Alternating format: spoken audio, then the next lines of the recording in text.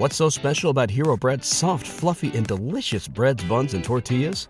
Hero Bread serves up 0 to 1 grams of net carbs, 5 to 11 grams of protein, and high fiber in every delicious serving. Made with natural ingredients, Hero Bread supports gut health, promotes weight management, and helps maintain blood sugar. Hero also drops other limited edition ultra-low net carb goodies like rich, flaky croissants and buttery brioche slider rolls. Head to hero.co to shop today.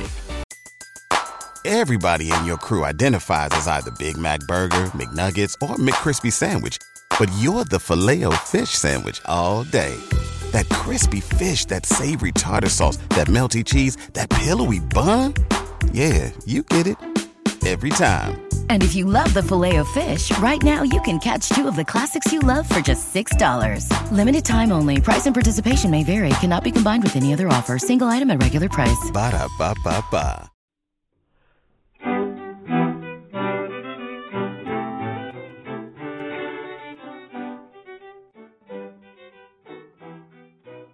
Welcome to That Said.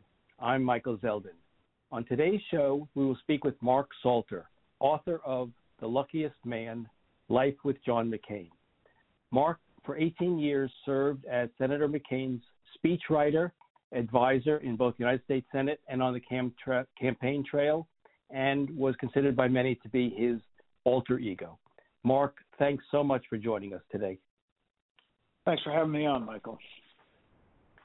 So before we start, I just want to preface this by saying I loved The Luckiest Man. It's a great read.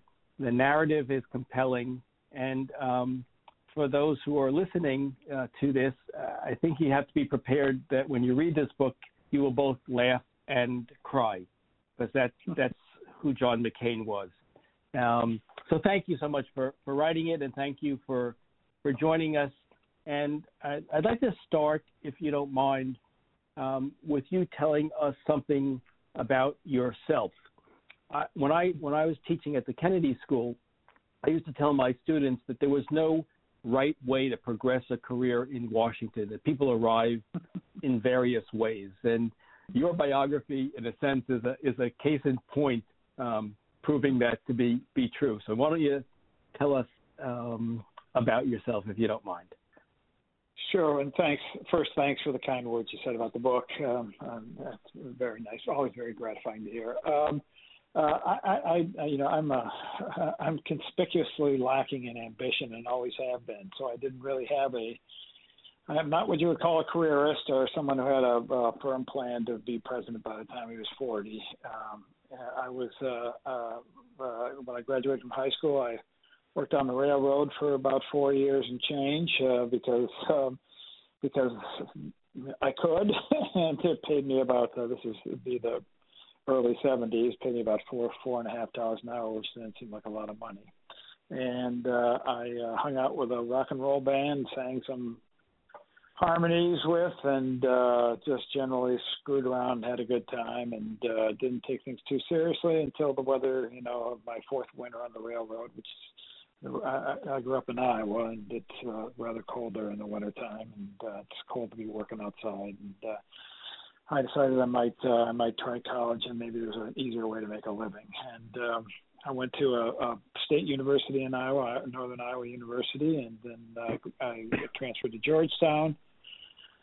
When I graduated from Georgetown in 1981, I had an internship at the State Department's Intelligence Bureau, and but all my buddies had gone up to work on Wall Street and make money, and my college buddies, and I wanted to go up there and have fun in New York too. So I knew that there were a lot of Georgetown people at the U.S. mission to the UN at that time, because Gene Kirkpatrick, a tenured Georgetown professor, had been appointed by Ronald Reagan to be the United States ambassador there. And I walked in and applied for a job and got one in the press office, and after a couple of years, I started writing speeches, some of them for Gene Kirkpatrick and some of the other people there. And when she left the UN, I went to work for her a few months later, and accompanied her in 1988 to the Republican Convention in New Orleans.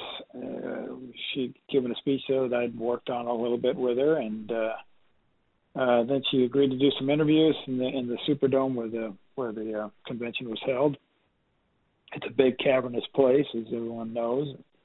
At the third or fourth or fifth interview, I couldn't find the last one of the night. She was getting rather impatient, and I had to call the press shop, and they sent up a volunteer who escorted us to the last interview. I sort of hit it off. It turned out she was a volunteer from John McCain's office. She was his press secretary, Tory Clark, and we became buddies and went out and had a couple of pops at night. She introduced me to a bunch of other McCain staffers, and they invited me to watch Bush's acceptance speech, George H.W. Bush's acceptance speech from the Arizona delegation, where Tory introduced me the next night, introduced me to John McCain, who said something like, I hear Tory says you're a pretty good writer. Maybe you'll write something for me someday. That led to a couple of freelance jobs for him, which then in turn led to an offer to be his foreign affairs aide and chief speechwriter in his Senate office. And when I'm asked what my plan was, my career plan was, I said I plan to get lost in the Superdome and let the rest of my life happen. I should also add that one of the people Tory introduced me to that night was John McCain's scheduler and personal assistant, who I ended up marrying and having two daughters with. So it was a serendipitous. My lack of direction was serendipitous that night. Yeah, it's a wonderful story. I mean, leaving college, going to work for the railroad, and then getting lost in the Superdome. And here we are, this many years later, writing. Well, I guess this is your 8th book, 7 with Senator McCain, and this right. Parting. And I expect that there are other books in your future. But it does prove the point that I think is always important, which is that there is no right way, and you go in a way that feels right and sort of hope for the best. Yeah. And in your case, it worked out great. Make the most of your opportunities when they come up. But really, I didn't have a plan.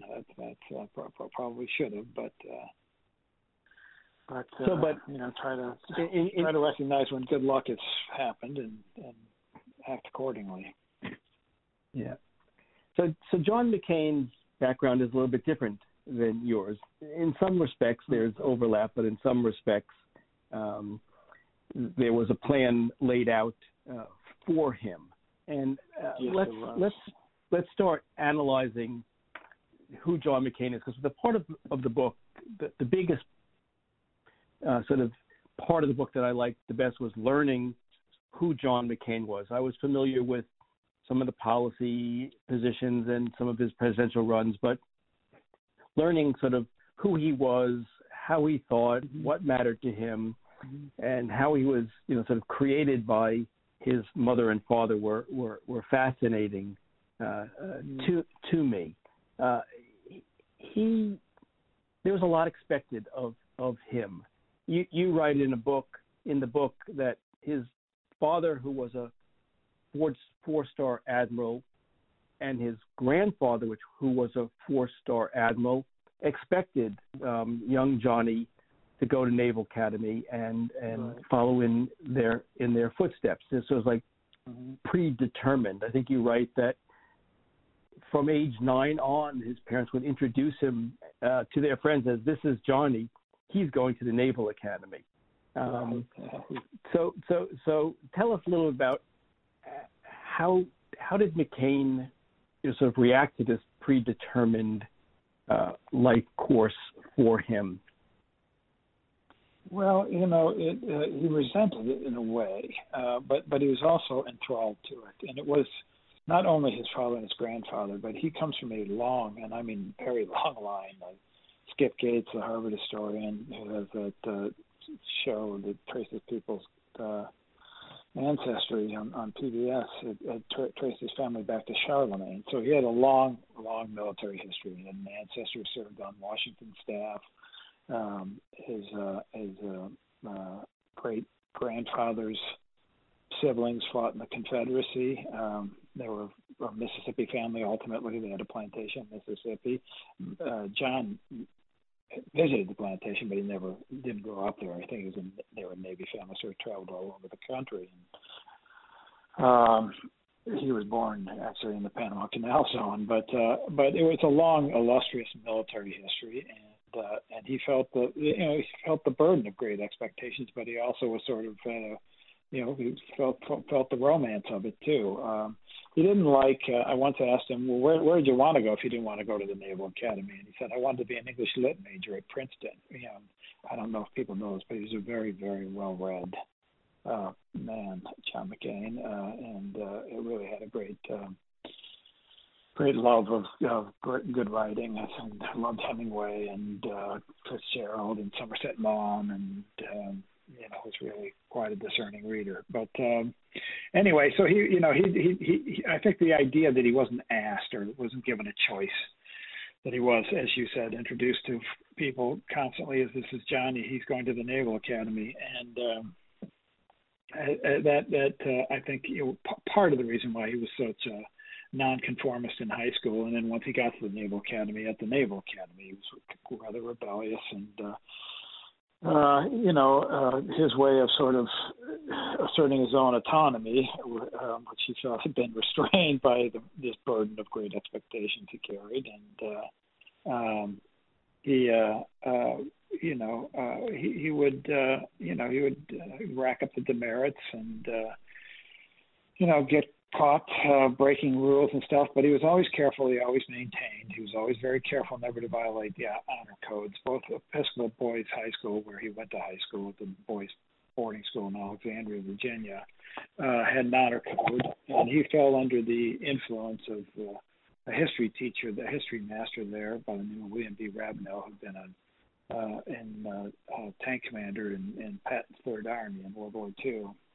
And who taught him to love Shakespeare. He's also influenced very much by his father's library, which had, his father had quite a library that he had inherited from his father and family, and all that sort of informed the honor code that he had, which allowed him to, permitted all sorts of infractions of the rules, and permitted a boisterous, not ship-shape sort of approach to life, but never lie, cheat, or steal, never violate the tenets of an honor code, keep your word, treat people fairly, do the honorable thing. But anything short of that was fine. And that's how he expressed his individuality in those days. Yeah, it really was a rebellion, it seemed to me, against this predetermined destiny. He seemed to say that while he resented it and sort of like dreaded it in some measure, he had a sense that this is where he ultimately belonged.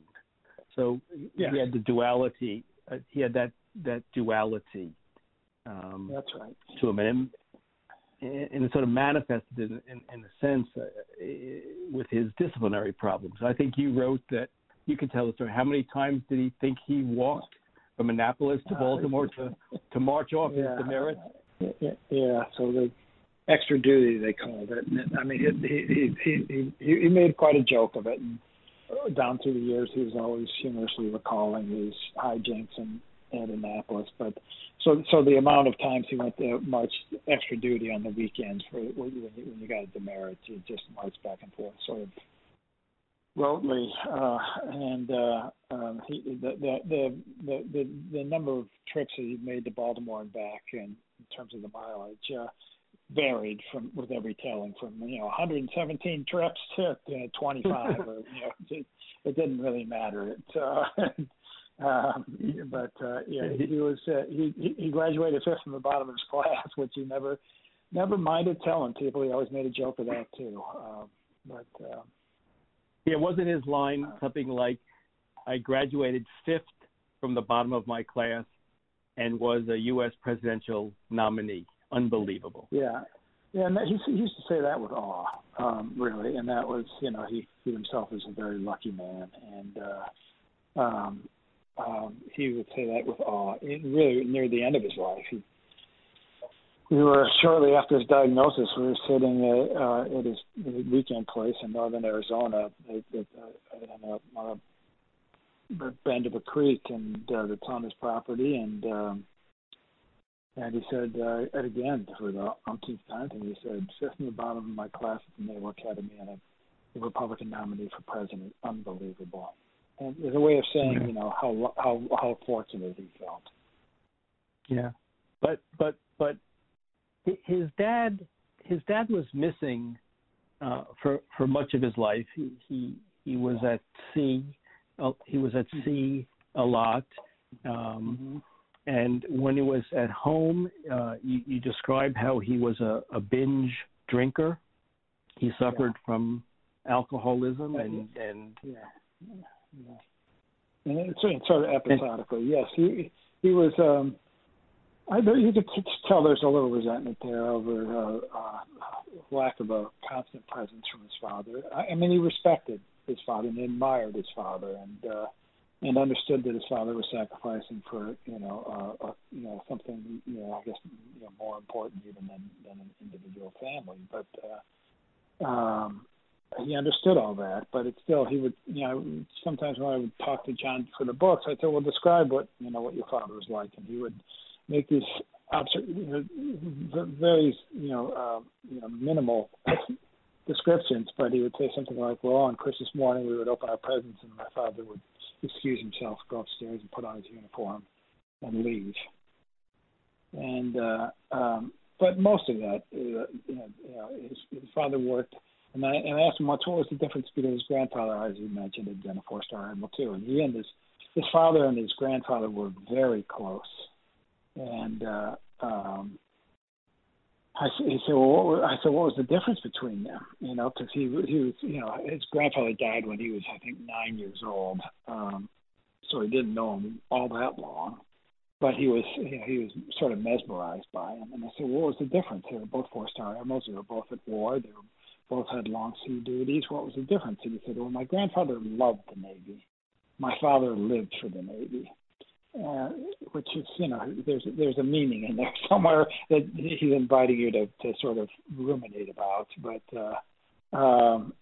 he talked about how. But again, I want to stress he understood the significance of his father's life and the significance of his father's work, and he talked all the time about his memory of Pearl Harbor Day. His father was a submarine skipper at the sub base in New London, Connecticut.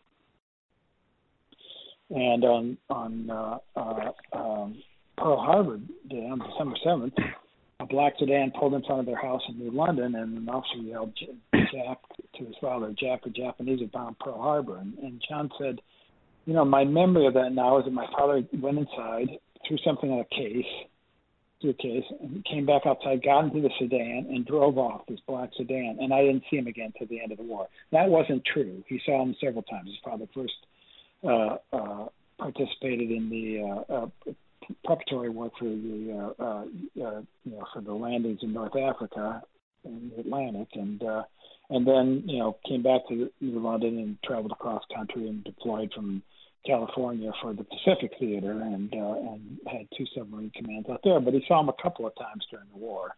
But he said my memory of it was that was it. It was car, and he goes, and that car to me was history. That history had come and collected my dad. And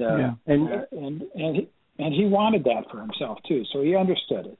The drinking, he had two views of it. One, I think it, John would enjoy a vodka, or while he was grilling something on the weekends or something, but he really wasn't a teetotaler, but he drank very sparingly.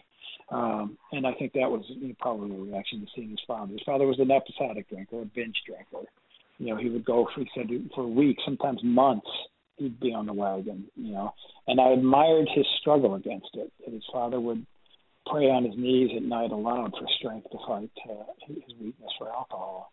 And he said, but it changed him. He said, and I said, well, how did it change him? And all John would tell me was he was unrecognizable when he was drunk. And he didn't elaborate further than that, but it made obviously a very lasting impression on his son. Yeah, and it's interesting, and we'll move to his mom in a second, but you write that notwithstanding all this, his father, who was essentially missing in action, no pun intended, no military pun intended, and had this episodic drinking problem, you write that gaining his father's and I guess even his grandfather's respect for him was the most lasting ambition of John McCain's life, long after their deaths. Yeah, he would say that. Yeah, he would say that. He said that in a couple of speeches, but he would say it was. Yeah, it was. I mean, they were. I mean, I think they were the first father and son 4-star admirals, and they were huge, important figures in Navy history. His grandfather was on the USS Missouri in the front rank of officers for the surrender, the Japanese surrender, and he was, Halsey called him my right arm. He was a huge figure in naval aviation. And, he got his wings at 50. And his father was CINCPAC, which is the biggest operational military fleet in the United States Armed Forces. Everything in the Pacific Theater, which at that time, they were CINCPAC, included Vietnam, where, 500,000 Americans were serving.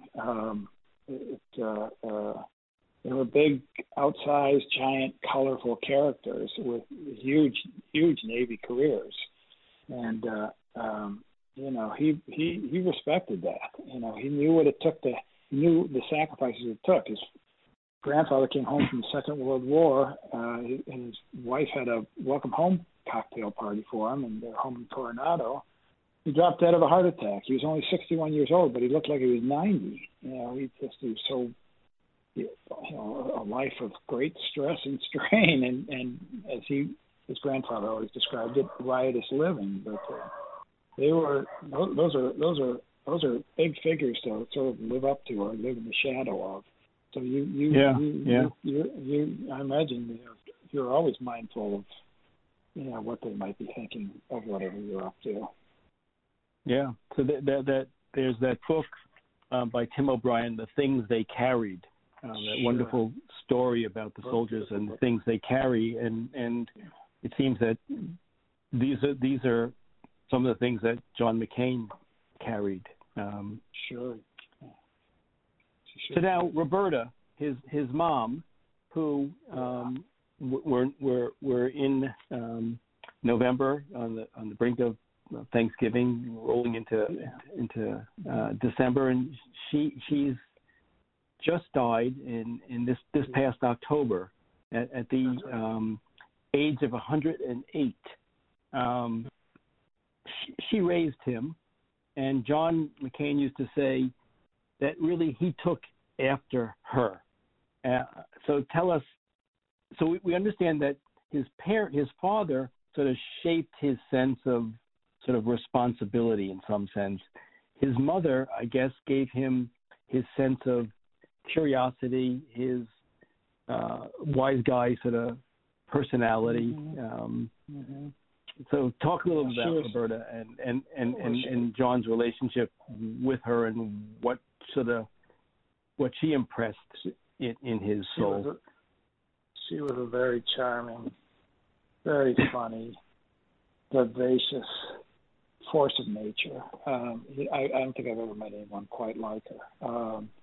She was just so full of life. She vibrated, and it was always quite sarcastic. Always ready with a quip, always ready to put John in his place. When I always tell a story that he called her. He would regularly call her to let her know if he was going to be on, say, Meet the Press or something on Sunday or some big interview she might want to watch. And she would have this quip: "Fools' names and fools' faces are often seen in public places," but they're to deflate him. But she was endlessly adventurous.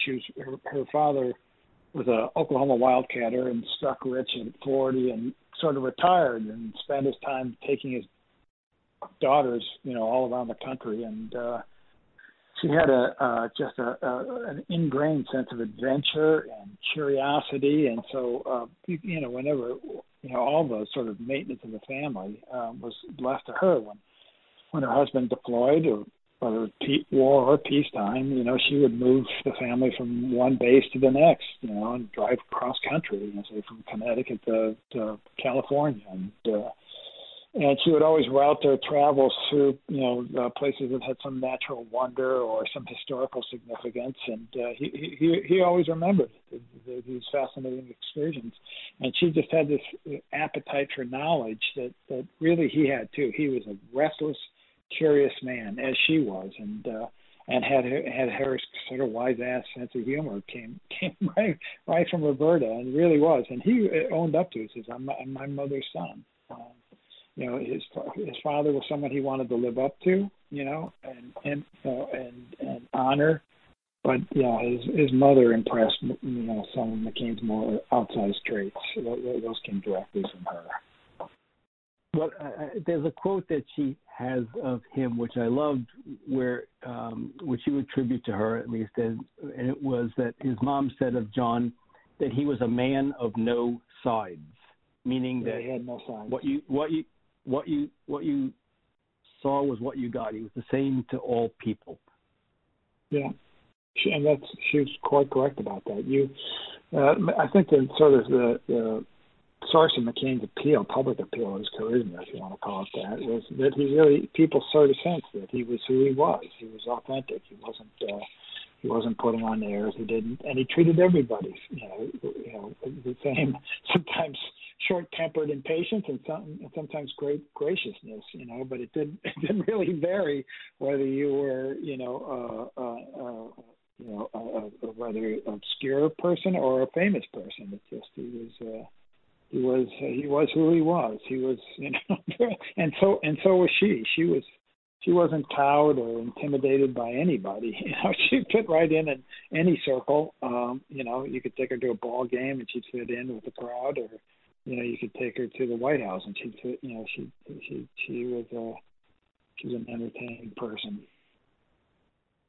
So my wife's mom was a twin.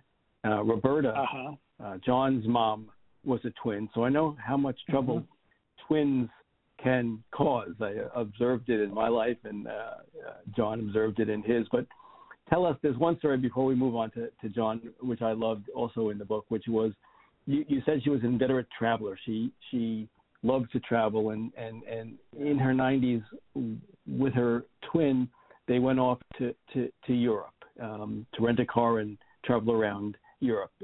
Tell us what happened, because it's a wonderful story. Well, her name was Roberta, and her twin sister's name was Rowena. They were identical twins, and they were very, very beautiful. And they were sort of famous debutantes in Los Angeles after their father struck oil, and he'd moved the family to LA, and they were, their debut was, in the newspaper, and when she eloped with John's father, it was the front page of the LA Times. So they were quite something. But they traveled, both widowed at a fairly early ages, both of them, and they were extremely close, as you can imagine. And they both had a love of travel, and they traveled constantly. I mean, just constantly, and to places that weren't always the most, gentle and comfortable, trips. But when they were in their 90s, once they were, as they often did, went on their way to Europe, and they were going to drive. They wanted to drive from Germany to Turkey. There was something Roberta or Rowena wanted to see in Turkey. I can't remember what, but they, this ride to Frankfurt, and they tried to rent a car, and the rental agency said, "No, you're too old. We won't rent to you. You really shouldn't have a driver's license." So they went and bought a Mercedes they kept in Frankfurt, and drove themselves that way. But, so they were very resourceful. It's wonderful. It's wonderful. So she was also around that same time. I'll tell you another quick story, if you'll allow me. She was. Sure. She decided. Rowena retained her home in L.A. and Roberta lived in Washington after their husbands died, and she decided she wanted to spend Christmas with Rowena. She would drive to take her car that she was going to give to a nephew in California. So she was going to drive across country. John McCain got a call. He was in his place up near Sedona at the time from the state trooper saying, "We've pulled your mother over. We clocked her doing 112 outside Flagstaff." in our 90s. Really, it's something. And so when we get to the McCain part of the book, who was John McCain? You see both the influence of the parents in him, but what I think that I don't know from who it came exactly, or it's an amalgamation of it. What you wrote about John McCain, which I think we'll talk about his time in Vietnam in a minute, but you write about him that he never gave up hope, that the most marvelous achievement of human beings was not to lose hope when hope was for fools. And you say, too, that he held on to hope in the grimmest of situations, yet he was a cynic, but a cynic and a romantic at the same time. So can you talk about this hopefulness aspect, which may well have saved his life in Vietnam, but and we'll talk about that, as I said, but this is what I found so interesting about the book, was almost like reading it from a psychologist's analysis of a patient standpoint. It was just fascinating. So tell us about this holding on to hope in the grimmest of situations, even when it was for fools. He, I mean, that was obviously that capacity he had was fortified in Vietnam. I think he had it when he got there, but it was certainly strengthened while I was there. And he was, and I think, it's you understand it when in the experience of Vietnam he had. It's illustrated this way. You felt every emotion, all in the same experience.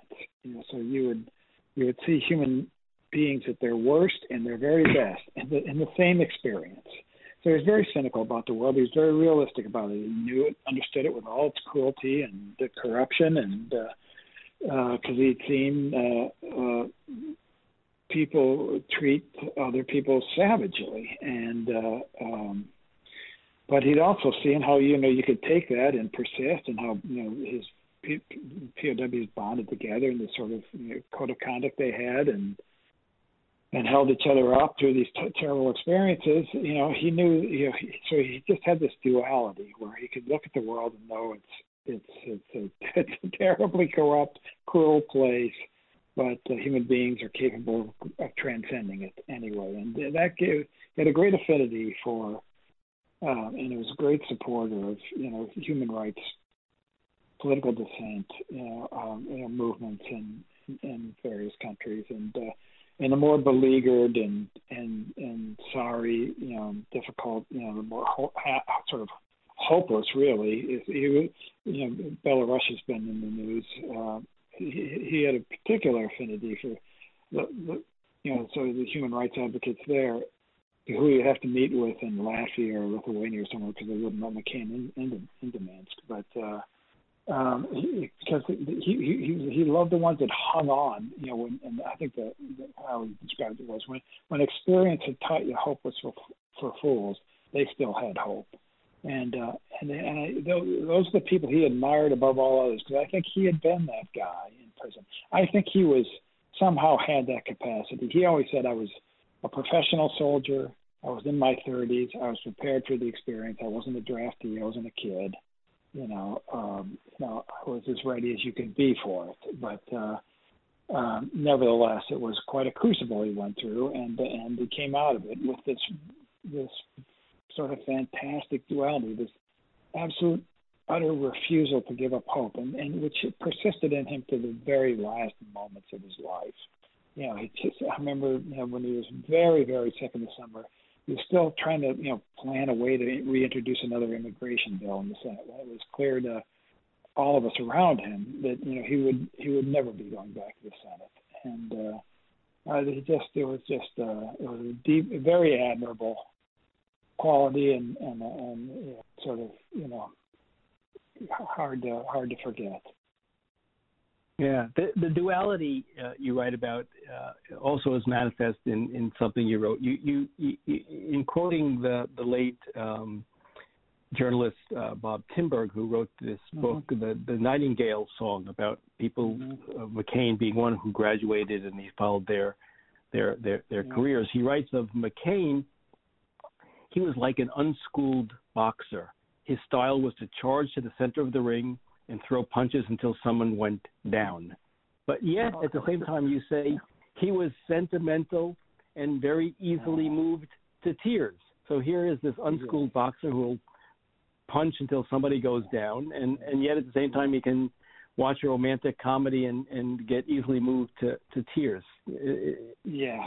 Interesting. He was, one is sort of that sort of charge to the center of the ring mentality was how he, that's how he confronted adversaries, whether they be, arguments on the floor of the Senate or prison guards in Hanoi. But he had a very confrontational. Let's go, and would really ramp it up from 0 to 60 in this short amount of time. And sometimes you tell him, like, hey, you're a little rough on that guy. He wouldn't even realize it. Well, really? I didn't think I was that. It's just and I always thought that was such an apt description of him that Timberg wrote. It's a marvelous book, by the way. But it was just, that was very much his style of confrontation, whether it was argument or almost a life and death struggle. The other thing was he could be ornery and irritable and sort of hard-backed about things, but he did have a sort of, it wasn't really a difficult feat to get him emotional. When I wrote a lot of his speeches, and I knew when I was writing one, I said this line will make him choke up, and I used to leave him in there deliberately because it was very effective when he did, But so you could get him, and I think I told the story in the book. You might have been referencing that I traveled overseas with him quite a bit, and he was flying in the middle of the night somewhere in Asia, and I'd fallen asleep, and then when I woke up, I looked over at him, and he was watching that movie Ghost with Demi Moore and Patrick Swayze, and I saw tears rolling down his cheek, which just seemed ridiculous. But he was,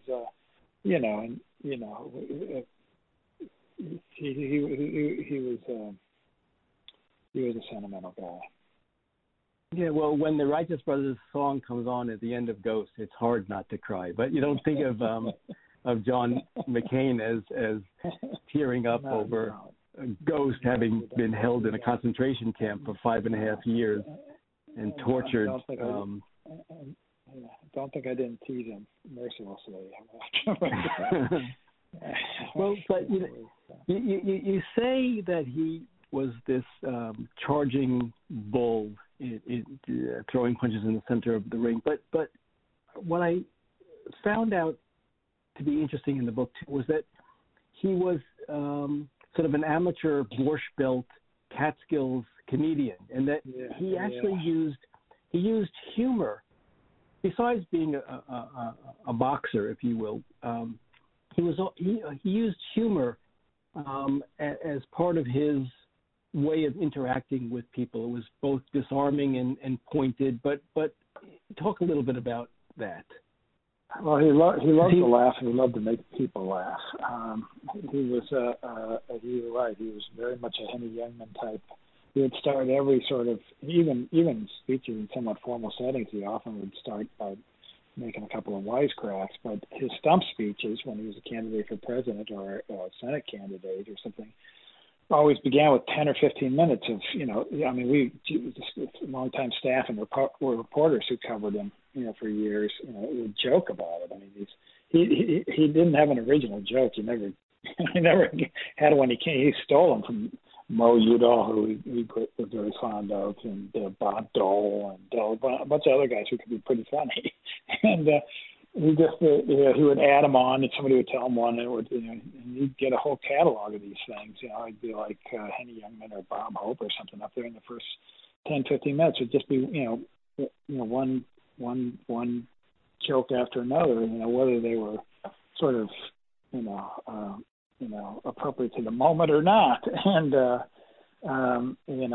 nothing he liked more than to make people laugh. And it's just, and he was a natural. He could be funny too on his feet, sort of improvised, and it wasn't all stolen jokes. I mean, he was a natural inveterate, sort of natural wise ass, and he just couldn't help cracking wise. But it was fun.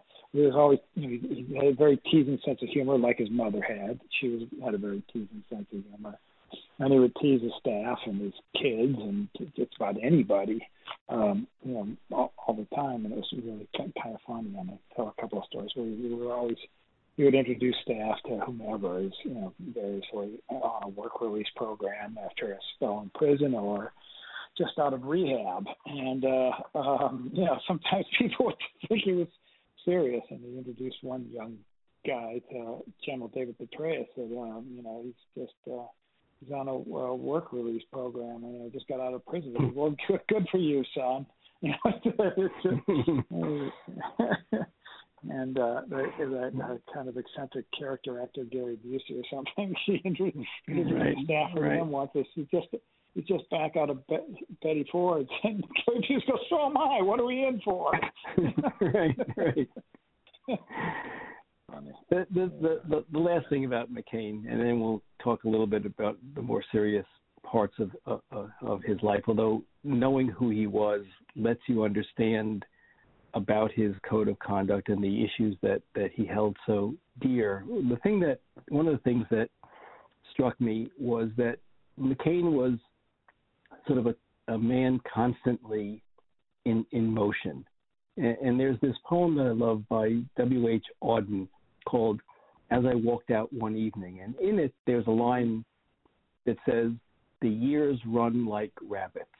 And it seemed to me that McCain sort of appreciated that, the years run like rabbits, and he was not about to miss out on one moment of life. He was going to live it. And maybe that was because of 5.5 years in the prison camp under torture and the like, but he did seem to want to make sure that there was no wasted moments while he was breathing air on Earth. Yeah, I think that's right. Vietnam certainly probably reinforced that tendency, but I think he probably had that too. And it wasn't so much, I don't think he looked at like, oh, life is gone here today, gone tomorrow, as much as it was, he just had a natural exuberance for life. He threw himself into this. I always describe, the verb I always use is he hurtled through life. He just threw himself into things. And, he would have 5, 6, 7 projects going at the same time, and everything. You went to his place in northern Arizona on the weekends and marching up and down the hills and, all right, let's have a picnic over here. It's just like a constant activity. When he traveled overseas, he would drag his colleagues on these congressional delegations, CODELs. They'd go to 5 countries in 8 days, and they would call them McCain death marches. He just had this, and that too, I think, comes from his mom. Just as I said, hurtled through his life, and as if he was just in a hurry, but not so much. I think because he feared it would all be gone someday. I think he just that's how he got the most enjoyment out of life. So, with all of this, the thing that struck me about McCain, and people can look at McCain and they can say, well, I disagreed with him on the surge, or I disagreed with him on this or that. And, people could take policy positions with respect to his positions. But I think that which impressed me most was that whatever position he took, it seemed to derive from what you call his code of conduct. He had this code of conduct which informed his analysis of his life and how he chose to represent himself as a public figure. So why don't we talk a little bit about that? Because I think it's about as an important aspect of his character as exists. Right. Well, I mentioned before, he got a lot of it from his father and his grandfather. They had a very, sort of a professional military officers, an officer doesn't lie, cheat, or steal, or slough his responsibilities off to a subordinate. He accepts responsibilities that are his, and doesn't blame others for his failures. That sort of. But McCain's great view, his big sort of life view, it wasn't just his sort of political code. It was just his view from life that there wasn't. And in this, he came to understand Vietnam more fully than he had before. I think that it's important that you serve, you sacrifice in a cause that's bigger than yourself. If you serve a cause greater than your self-interest, you have to be part of something larger. And as long as you did that and you treated people fairly, you would redeem whatever your flaws and failings were. You'd redeem them by sacrificing in service to a big cause and for other people. So that was kind of his code, and he pretty much stuck to it all his life. Yeah, the way you phrase it in the book is what mattered to him most was that you act honorably in the service of something more important than yourself, and that you treat people honorably. And, as I said, you can agree or disagree with McCain on any particular policy issue, but you sort of can't disagree with, you have to have just absolute respect for a person who viewed their code of conduct in those terms. Seems to me. Yeah, I think he remained pretty faithful to it. Certainly in all my experiences with him, he did. Yeah, you say that we talked about his personality earlier, and you say, well, he had that before Vietnam. But this is the first time you've said this is something he developed or refined, articulated while in Vietnam. So this takes us to his captivity, and maybe you can talk a little bit about it. Sure. I mean, what I meant by that was, he spent a lot of his youth, obviously, we talked about it, sort of asserting his individuality against, the pressures of the burdens of expectations, his family's expectations, and but in Vietnam, I mean, his individuality ran up to a force that it couldn't overcome, and he spent 5.5 years in prison, and not all of it was horrible, but the first 2 years were pretty bad, and after about a year in captivity, the Vietnamese, he was in very bad shape. If people don't know it, when he was shot down over Hanoi, a search there, and missile ripped off one of the wings of his A-4, and he had parachuted into a lake. He had been upside down. His plane was upside down when he ejected. He broke one arm in 3 places and broke his other shoulder, and then broke his leg in ejecting, and hit the water. Managed to pull his life vest with a toggle with his teeth because he couldn't use his arm, and floated to the surface. A crowd dragged him out of the water. He fell into a lake. Crowd dragged him out. Somebody stabbed him with a bayonet in the groin and stabbed him again in the ankle, and an angry mob was getting ready to sort of beat him to death when the army showed up and took him off to what became known by the Americans there as the Hanoi Hilton. They found out the Vietnamese thought he wasn't going to survive, and so they just left him in a cell to die. But then they discovered, because there's the New York Times, front page story in the New York Times, that he was an admiral's son. And so they took him to a hospital, manipulated tried to set his broken bones without any anesthesia, slapped a body cast on him. He got dysentery and fever, spent about a month in that hospital, and was malnourished, and was again on the brink of death. And they threw him in a cell with a couple of Americans, one of whom was almost as badly injured as he was, Medal of Honor winner Bud Day. But the other Air Force Major, Norris Overly, sort of nursed him back to some semblance of health. Once that happened, they put McCain in solitary for about 2 years, and that was what he said was the roughest time. And about a year into it, when he was still very injured and ill, the Vietnamese offered to release him as kind of a propaganda show. McCain, knew that he might have been injured enough where you could justify taking it, but he knew that the Vietnamese would use that to demoralize the other POWs.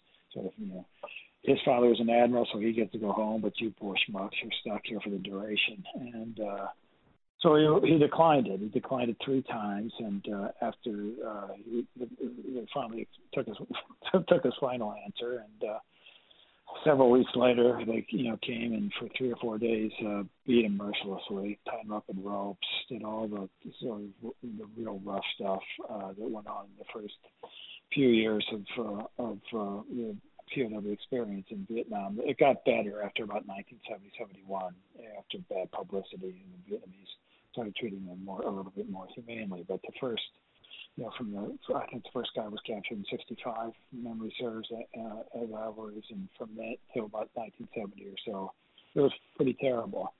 And they broke him, and after about the 3rd day, he was they had rebroken one of his arms, and he was just a mess, and he had just caved in and made a confession that they had written for him, and they had recorded it, and he was deeply ashamed of it. And many, almost all POWs all had a breaking point. Your charge in the code of conduct was to resist for as long as you were able. But there was only so much a human body can take, and a lot of guys would break eventually. And but then they would lick their wounds for a couple of days, and you go right back to resisting. That's what you were supposed to do, and he did. But he was always felt ashamed of it. He told me I never really got over it. He lived in the thing that bothered him the most, he said, was that I knew my father. His father at that time had just been made CINCPAC, Commander-in-Chief of all U.S. forces in the Pacific, and he knew his father would hear the recording of his confession. He knew it would come to his attention somehow, and it really bothered him. He always said, I failed. And no matter how many times you told him, come on, man. It's like, it's perfectly understandable. But when it's over, he went right back to be kind of a pain in the ass. He was a very outspoken, very noticeable. The other POWs talked about him, that he was very resilient, and he was always given the Vietnamese lip, and trying to upset their plans, whatever they were. And he was an inveterate communicator in prison, which is against the rules, and he was always getting caught doing it. But after that, he was there another 4 years, and he acquitted himself quite bravely throughout. And that, in a nutshell, I guess, is the story of John McCain in Hanoi. Yeah, and we have so much to talk about, and time is of the essence in some sense. I'd like to talk a little about his decision to run for politics. He's now out of the military. We're at 1982, I guess, and he's going to make a run for the House. Mm-hmm. But it struck me in reading the book that McCain, at this point, has made a decision that he wants to be, to use Teddy Roosevelt's words from Roosevelt gives a speech in 1910 called Citizenship in a Republic, sometimes known as the Man in the Arena speech. And it opens, the speech, Roosevelt's speech opens by saying, "It is not the critic who counts, not the man who points out how the strong man stumbles or where the doer of deeds could have done them better. The credit belongs to the man who actually is in the arena, whose face is marred by dust and sweat and blood, who strives valiantly and errs and comes up short again, but, if you will, for no lack of effort for trying." And it seemed to me that right. becomes part of the McCain code of conduct, too, that he has made a decision that he wants to be a man in the arena. He wants to influence history. He wants to be an important person. And he decides to run for politics because he sees the politicians as having far more power than the admirals.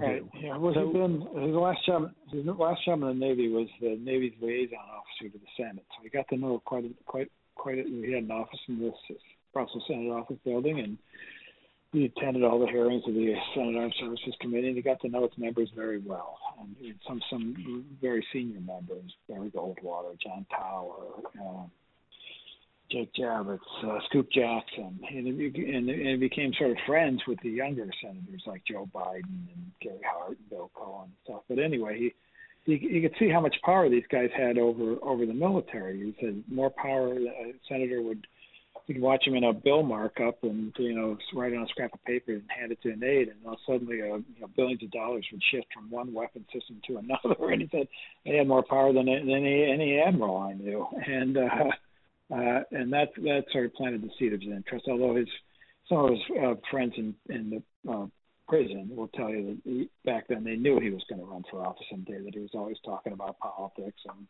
always seemed to have that bug, and I think that might be true.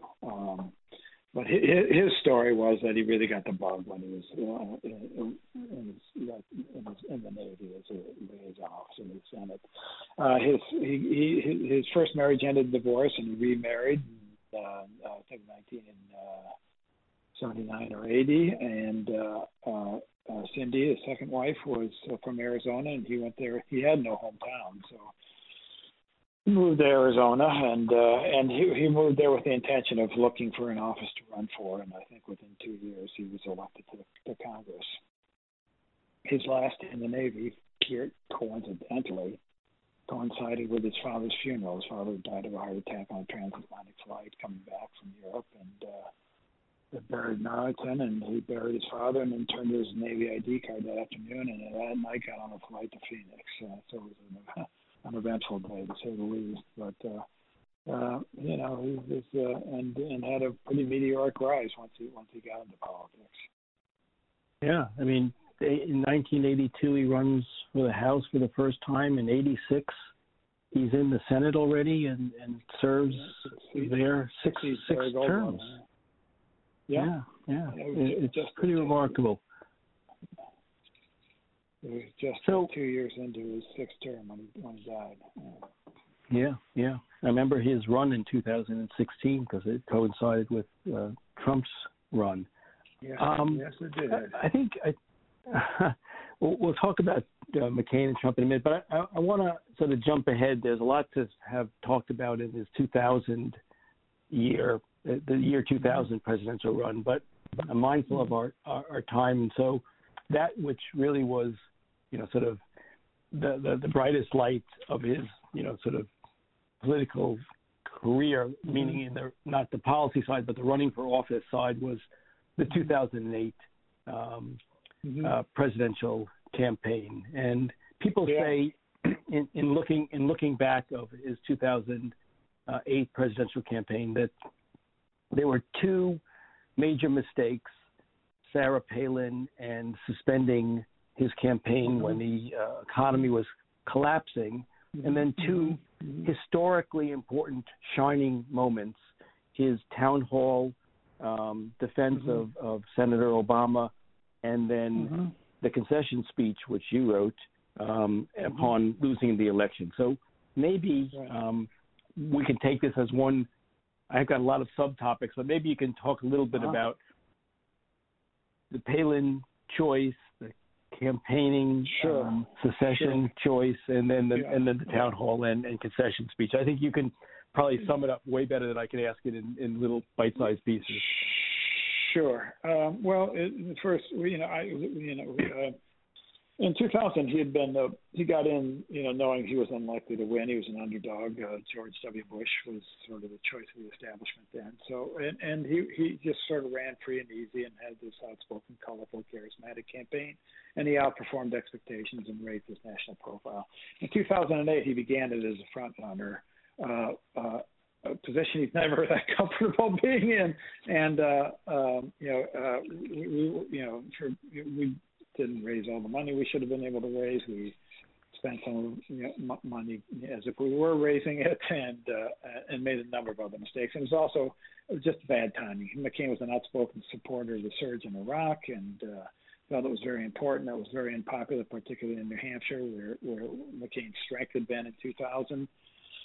It was the end of 8 years of the Bush presidency, and President Bush, God bless him, wasn't very popular at that moment, and any Republican was going to be viewed as a Republican successor to the Bush administration. I think the wrong track number at the time was 88.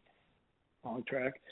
President Bush's favorables were very poor, and so it was always going to be difficult for a Republican. But anyway, he sort of lost his front runner status, and he got back to where he was comfortable, running from behind, and did succeed. And he was very proud of it. Did succeed in winning the nomination, winning New Hampshire, and then going on to win most of the important states in Super Tuesday and Florida before that. But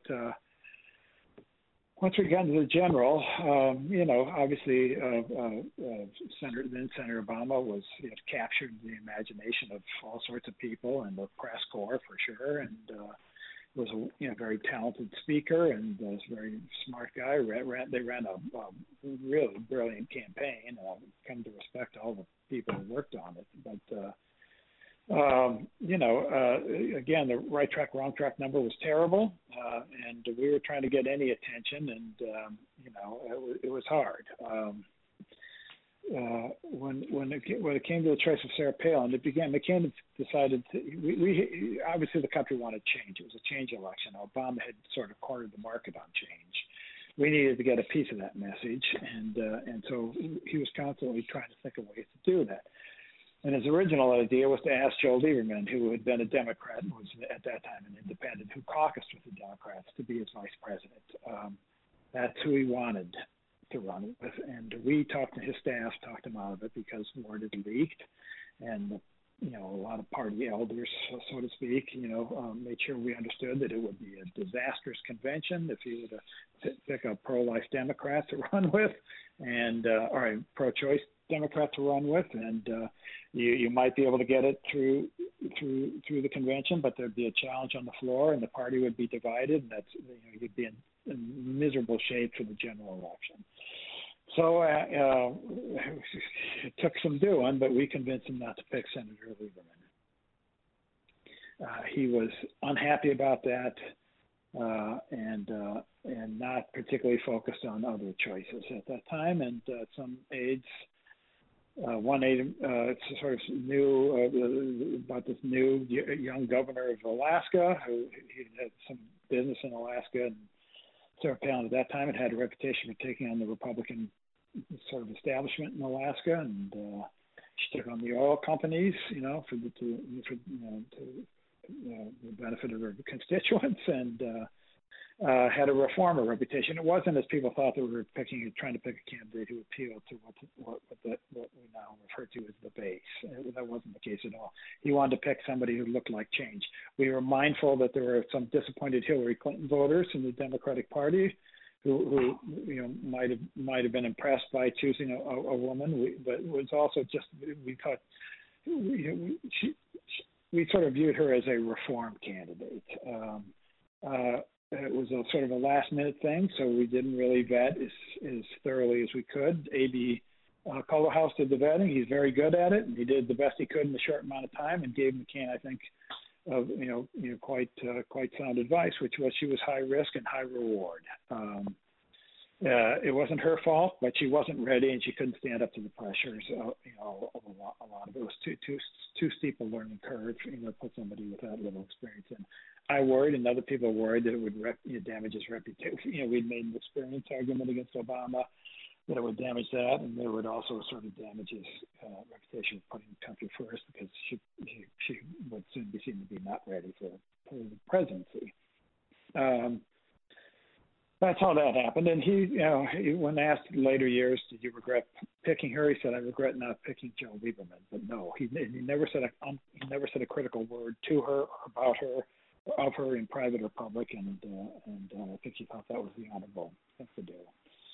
The suspension of the campaign, that was, we had managed, believe it or not, with all our difficulties, to sort of, we had about a 5-point lead coming out of our convention, and we were within a couple of points of Obama. So it was a very competitive race, certainly still doable, when Lehman Brothers collapsed, and with it, the real estate bubble burst and the global credit system seemed to collapse all around us. It was, we recognized it as right as the stock market was selling off 800 points. We knew this was, it was just one bridge too far. It's a miserable political environment for a Republican successor to George Bush to be running in, and now we had, we had some of our economic advisors on the plane telling McCain we were just days away from people not being able to get money with their ATM cards.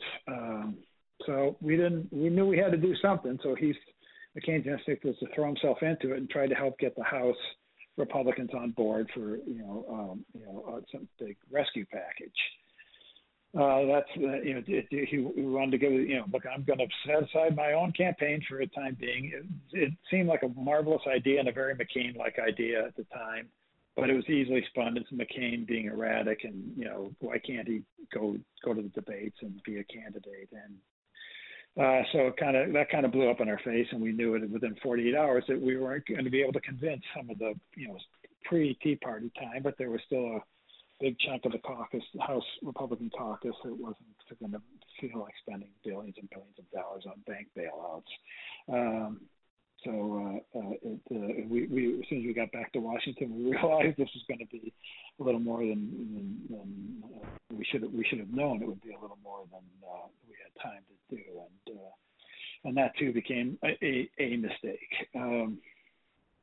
The event you referred to, there were actually throughout the campaign there were incidents where people questioned Obama's patriotism or his citizenship or whatever. It happened long before that, but they didn't seem to get that much attention. And McCain would correct them. I can remember some talk radio guy was warming up the crowd somewhere in Ohio, I think, and was kept emphasizing Obama's middle name over and over again. McCain came on the stage and said, "We don't do that. Okay, I know what you're trying to imply. Let's knock it off." But that it didn't get that much attention. But there was by the time that was late October, the town hall in the suburban Twin Cities, and there was we knew we were losing, and but the crowds had been getting. A couple of events, the crowds had been shouting. Some people, not the crowds, the whole crowd. A few people were shouting, regrettable things, and the press were, coming up to us and telling us.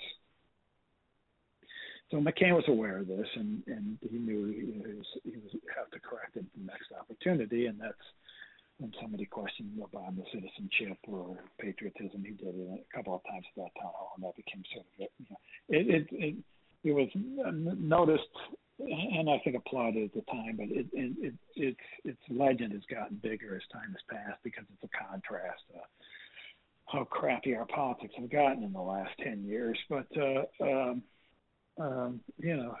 was the concession speech. It was the last 2-3 weeks of the campaign, we knew there was hardly anything after Lehman Brothers. There was really very little we could do to turn it around. But you still got to go through and give it your all because you've got down ballot races that are depending on a maximum effort. And so, he gave it his all. And, he had, because McCain, in that black sedan of history that he always wanted to be in, he was acutely aware of when, the occasions when he thought history might take notice of him.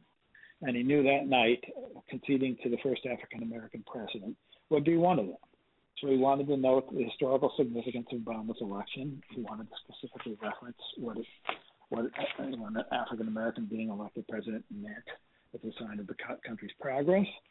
And he wanted to be gracious, of course, as most people who concede are. And but he there was a part of it, I think, more than anything else, was McCain's inability to his constant restlessness. He didn't want to live in an experience after its expiration date, whether it was a good experience or a defeat like this was. He wanted to move on. He said that was his restlessness was the secret to his resilience, and he wanted to move on. He wanted the country to move on. I remember his Secret Service, the head of the Secret Service detail, that night, election night, started briefing him on how things would go. He would keep his detail for a couple of weeks. That was the norm. And he began to explain what they were going to have planned in the morning, and John just cut him off and said, I tell you what, Bill, I would appreciate a ride home tonight, and then you guys go home to your families. We're not going to see each other again. And the very next morning, John and Cindy were seen walking to their local coffee shop to get his morning cappuccino without, as he put it, no more protection than some sunscreen. But that's it. That was but so you downplay it a little bit. I think that the town hall, when he picks up the microphone, takes the microphone away from the questioner, and he gives a full-throated defense of Obama. He says, he's a good man, and essentially, don't say that. I mean, when you contrast it with Trump rallies, nothing compares to Trump rallies, of course, but even at this time, he could have just let the question be, but he really said, "Stop! It's factually wrong. It's offensive to me, and I've just got to call you out on saying that Obama was sort of unqualified as president." He was prepared. He went into that town hall prepared for it, and it wasn't just that one woman. There was another person who said something about being frightened by Obama, and he come and said he is a perfectly decent fellow and a patriot. He's not somebody you need to be scared of, which seems ridiculous to him. So he was prepared for it though. He went in there knowing if somebody said it, what people I don't think really appreciate is you hear when you're the candidate at some of these big rallies and stuff, you don't really hear what people are yelling in the back. It's just you hear your aides or reporters will tell you about it, but you don't hear it. And his view was, as soon as I hear somebody say something, I'll say something. And that he expected to hear it at a town hall when there's a give and take, and not just cheers from the crowd. But, so he went in ready for it, and did the right thing. Yeah, but in a full-throated way. I mean, could have said, no, let's. I'm just going to move on from that question. But he said he's a good man, and there's nothing for you to be afraid of. An important thing. I'd like, before we just move to the last few topics, that I know we're running so late, Mark, but maybe we should do part 2 of this sometime. But could you? I mean, these are your words, I think, but I'd love for you, if you wouldn't mind, to read to us the very end of the concession speech, because it is, I said at the beginning of the interview that you read this book and things make you laugh and things make you cry. Mm-hmm. This was a goosebump at least producing moment, and so I'd love for you to read your words, because it is a fitting end to the 2008 presidential campaign, and perhaps a segue into the next little bit. Okay, the very end of it, or where would you like me to pick it up? Wherever you think it captures the moment of what you and McCain were trying to capture. Sure. Okay, this campaign was and will remain the great honor of my life.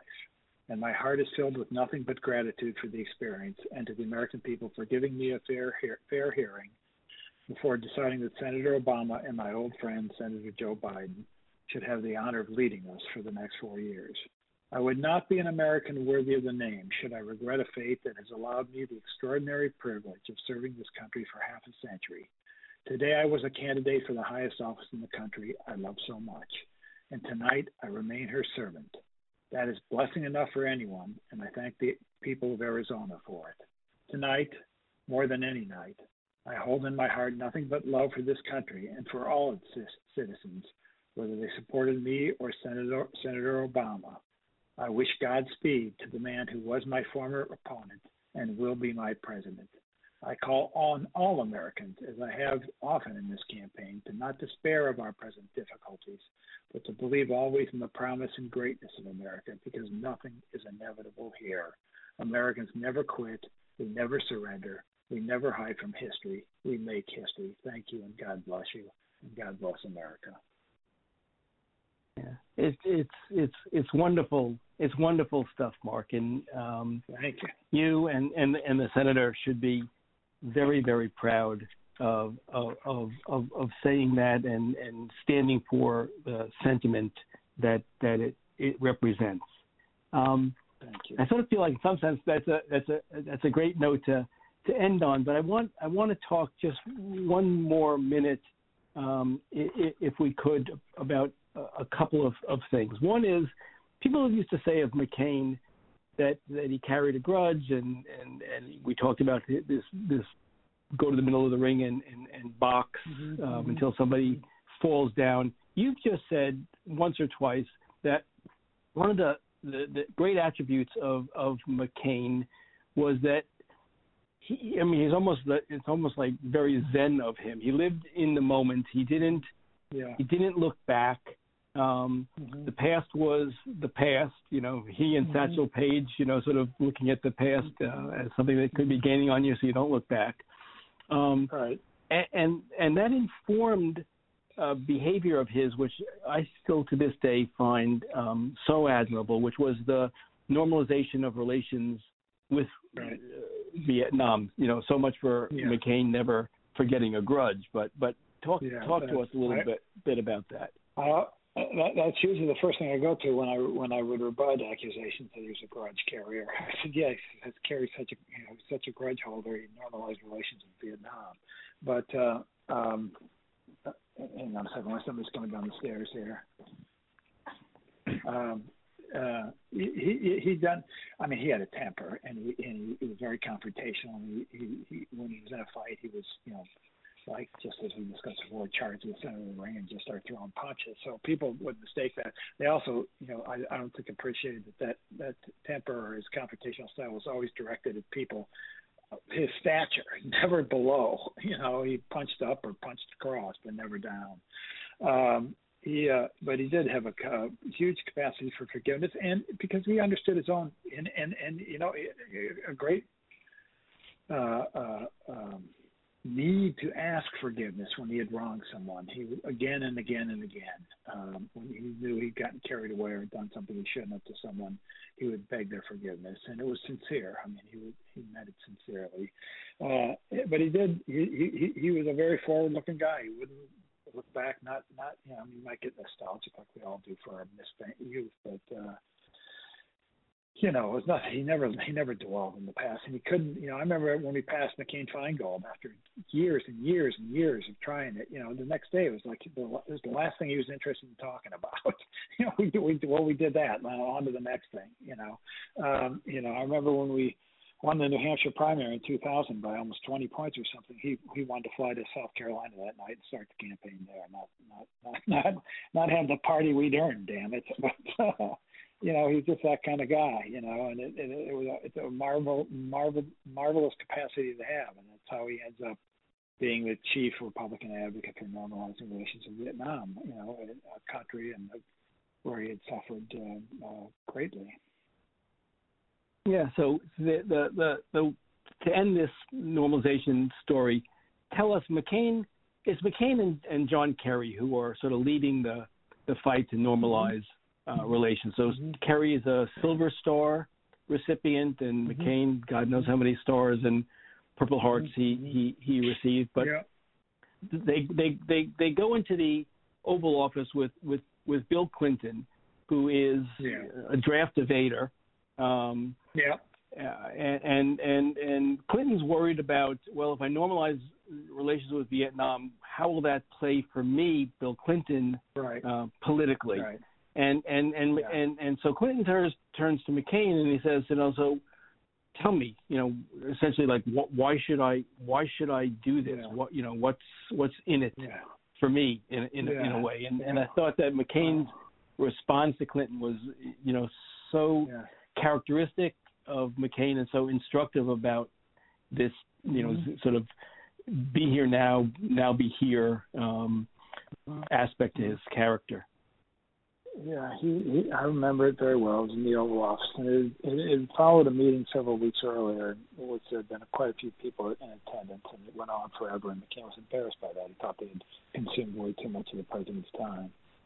So he had agreed to go down and speak to the president one more time at Kerry's request, but only as Kerry promised him it would be a brief meeting. They didn't want to take another 2 hours of Clinton's time. And we got there, and Kerry gave a very good, effective summary of the situation, the political situation, and the reasons for why we should normalize. I spoke first, and then Clinton said, "John, what do you think?" And John said, very well. He said, "Mr. President, I'm tired of looking back in anger at Vietnam, and I'm tired of my country looking back in anger at Vietnam. And if you move us forward, I'll back you 100%." And that's all he had to say. It was, Clinton was clearly moved by it. Everybody in the room was moved by it. It was just, it was just an impulse. There was nothing personal in it for McCain. It was, personal in a uniquely personal way, but not in sort of a self-interested political way. There was nothing for him to be gained.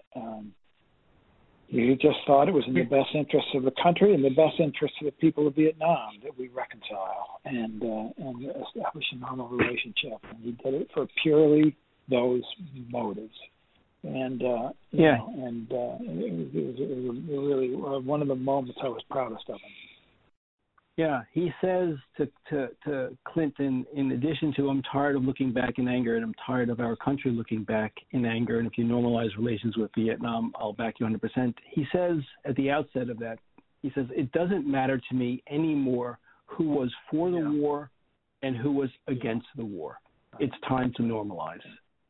And that's I can't say that I would not carry a grudge were I John McCain. So kudos to him for that. You mentioned one thing. You said that how McCain worked so hard with Russ Feingold to pass the landmark McCain Feingold campaign legislation.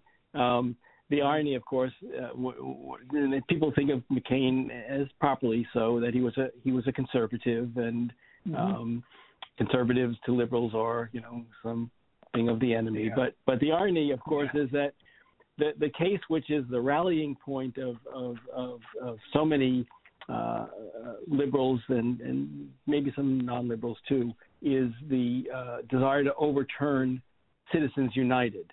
Right. But of course, right. what did Citizens United in fact overturn? Not McCain Feingold, or big parts of it. Not all of it, but big parts of it. Yeah. But I mean, so here's they're very annoyed by that.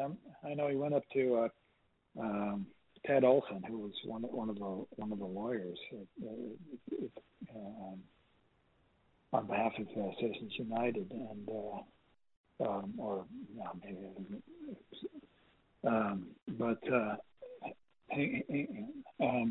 I'm sorry, I got pain coming there. But I know he was very upset with Ted Olson, who Solicitor General had defended McCain Feingold when the court first ruled on it, which found it all fine. Yeah, but Senator Day O'Connor left, and other justices arrived, and the second time around they weren't so generous. But yeah, it was that was one of the great frustrations, I think, of John McCain's political career, was seeing that mauled by the court. Because he felt that money in politics was corrupting, and he felt an imperative to get it out. We saw evidence of it all the time. It's really impossible, probably, to get it out entirely, as we sort of discovered to our disappointment. But it finds its way. Yeah, he felt it was important to remove temptation to the extent he could, but maybe that's impossible. I don't know. Last two thoughts. First is, so John McCain is diagnosed with terminal brain cancer, and you and he, I mean, the things that you guys had to deal with over these 18 years is, to me, mind-boggling. But here you are now with this diagnosis, and McCain is asking you to prepare for his funeral. He's telling you, sort of how he wants to choreograph it. And he tells you he wants George W. Bush, his former rival, and Barack Obama, is his former rival, to speak at his funeral. Tell us a little bit about the discussions that led to it, and what message was it that McCain was trying to send, sort of on his deathbed, if you will. He had this line in his concession speech: "For my fellow Americans, trust me when I tell you, no association has ever meant more to me than that." That's really what he wanted, the message he wanted his funeral to convey, that we have so much more in common than we have in disagreement, that we have, that self-government is the only moral government, and it's Americans' sacred honor, sacred privilege, to advance that, to be responsible for that. We have shared responsibilities to that American exceptionalism, that we exaggerate our differences and tear each other apart, because we're feisty,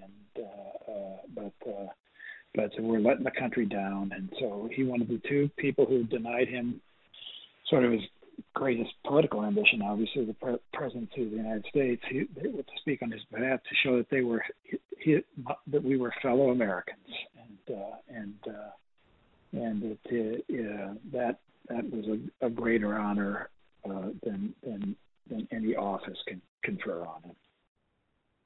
So some people talk about it as a rebuke of President Trump, because President Trump was not invited, but it doesn't seem to me that had very much to do with it, as much it was a rebuke of sort of Trumpism, the armed warfare, name calling, sort of politics that Trump is a manifestation of. Right, the highly antagonistic, cruel, exaggerated, hyperbolic stuff, style of politics that Trump is sort of, a unique purveyor of. Yeah, he despised it, but it wasn't there as a rebuke to Trump. It was implicitly a rebuke, because this is the way we're supposed to be, not and the implicit part is not the way we are now, and who's most responsible for it. So yes, in that way it was a rebuke. Mark, if you would take us out, if you have the book handy, if you would take us out, I can read it, but you're a better reader than am I. The page 557. You are talking about the closing lines of John McCain's last book, the book that you guys did together before this book, where you quote that book, and it starts off with what an ingrate. Maybe you could take us out of this interview, because I think this is. I mean, you and John McCain are peas in a pod in some sense. You're both romantic cynics, if you will, and so I love your prose. And maybe you can take us out of this interview by reading us what I think is a wonderful way to end this interview and how you ended your book. Right, I'll do it. So the paragraph begins: near the end, while we still could, John would read aloud to close friends and family the closing lines of our last book, tapping his finger on the page as he read. What an ingrate I would be to curse the fate that concludes the blessed life I've led. I hope those who mourn my passing, and even those who don't, will celebrate as I celebrate. A happy life, lived in imperfect service to a country made of ideals, whose continued success is the hope of the world. And I wish all of you great adventures, good company, and lives as lucky as mine. Mark Salter, the book is The Luckiest Man, Life with John McCain. Thank you so very much for talking to us today. That Said is produced by Compro and the Museum of Public Relations. Theme music by Sam Post. Please let us know your thoughts by writing to us at thatsaidzeldin@gmail.com. Thanks so much for listening. For That Said, I'm Michael Zeldin.